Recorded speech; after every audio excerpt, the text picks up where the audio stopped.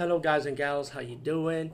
Today I'll be talking about an awesome way to start your free podcast, and I mean free. No catch, no gimmicks. It's totally free, easy to edit, easy to record, and easy to promote and monetize your podcast.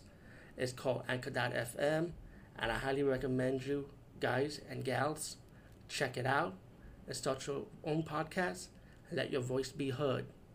And also, don't forget to listen to Wild Dog Podcast and tell them that I sent you and that you hear it from me. So you get more people to join Anchor.fm. You will not be disappointed because they will also put your podcast in other platforms and then make it very, very much easier for you. Have a great day, everybody.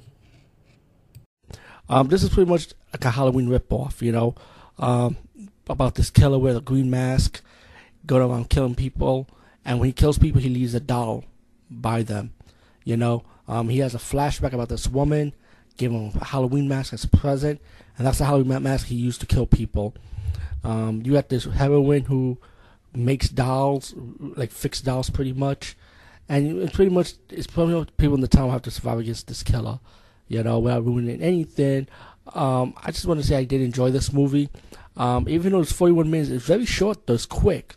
But I don't know if I could consider it a short movie. I mean, 41 minutes, that's like over 30 minutes. I guess you could count it as a movie, right?